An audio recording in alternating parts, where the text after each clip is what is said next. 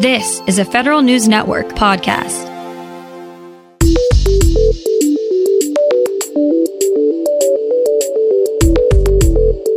Coming up on today's Federal Newscast, the Postal Service and National Association of Letter Carriers reached the next stage of contract negotiations.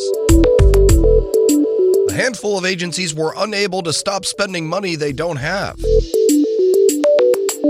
And a new bill in the Senate looks to make it easier for soldiers to pass down their GI Bill benefits. These stories and more in today's Federal Newscast.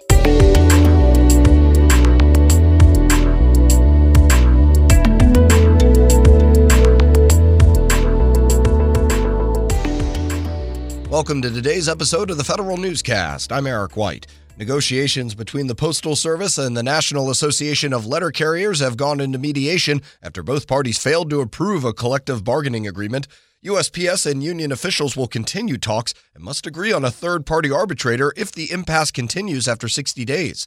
NALC said negotiations have focused on compensation, non-career employees, and protections against layoffs. 9 agencies violated the Anti-Deficiency Act in fiscal 2018. The Government Accountability Office says the Defense Department, including the Army, had 3 violations worth more than $13 million, and the Commerce Department had 2 violations worth more than $35 million. The Departments of Justice, Veterans Affairs, and Agriculture also reported breaches of the law. The Anti-Deficiency Act says agencies can't spend money or commit to spending money that they don't have or have been prohibited from spending by Congress. 3 senators introduced legislation to stop the Defense Department from restricting some service members' ability to transfer their GI Bill benefits. Senator Sherrod Brown, John Tester, and Richard Blumenthal's bill rolls back a DoD policy that stops service members who served 16 years or more from giving their education benefits to dependents. The policy was supposed to go into effect in July, but the Pentagon pushed the deadline to January 2020 after blowback from Congress.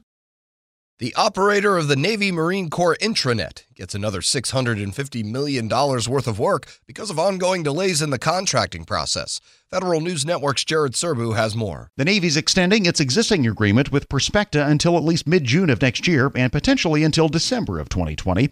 The company first won the NGEN contract in June of 2013. It has served as the main operator of Navy IT networks since then under a deal that was supposed to only last 5 years. The Navy had originally planned to divide NMCI's management into separate contracts dubbed NGEN-R by the end of 2018, but the service still has not made a decision on those new awards. Jared Serbu, Federal News Network. DoD's Joint Artificial Intelligence Center held a 3-day hackathon over the weekend and on Monday aimed at using AI tools to evaluate maintenance data for aircraft.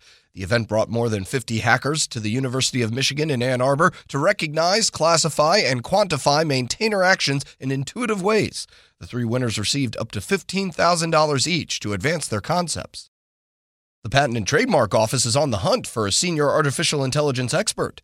USPTO's new hire will help the Chief Information Officer find gaps in the agency's current AI strategy and work with the agency's software engineers to develop use cases. The expert will also collaborate with USPTO program offices to create a long-term AI roadmap. USPTO will accept applications through October 25th. The Office of the Federal CIO is seeing some shuffling of its personnel. Here's Federal News Network's Jason Miller with the details. The Office of the Federal CIO welcomed 2 new executives while it said goodbye to another one. Nicholas Anderson joined as the new federal cybersecurity lead in OMB. He comes to the role after serving as the head of cybersecurity for the state of Vermont. Sheila Cooch also fills a key position at OMB as a senior policy advisor. She comes to the role from the Homeland Security Department, where she served as the chief of staff for its CIO for the last 4 years. Finally, Bill Hunt, who led OMB's cloud policy efforts, left for SBA after 2 years. I'm Jason Miller. There are over 49,000 vacancies at the Veterans Affairs Department, but the overall size of the VA workforce is larger than it's ever been. VA says it's still struggling to accurately describe exactly how many vacancies it has across its 140 medical facilities. The agency says a VA-specific staffing model is under development and should help those efforts. VA acknowledged it could be more strategic in deploying successful recruitment and retention incentives to the occupations, facilities, and locations that need staffing help the most. And the Trump administration's tariff battle with China has an improvisational quality, as one U.S.-based manufacturer found out. Here's Federal News Network's Tom Temin to explain. Apple says it will build its new Mac Pro, its most expensive computer, in the United States. This after the company received a waiver from tariffs on critical components. Those parts come from China. As a result, Apple says it will keep production of the whole computer in Austin, Texas, instead of moving it to China, and that the new machine has twice the U.S.-sourced content as the old model.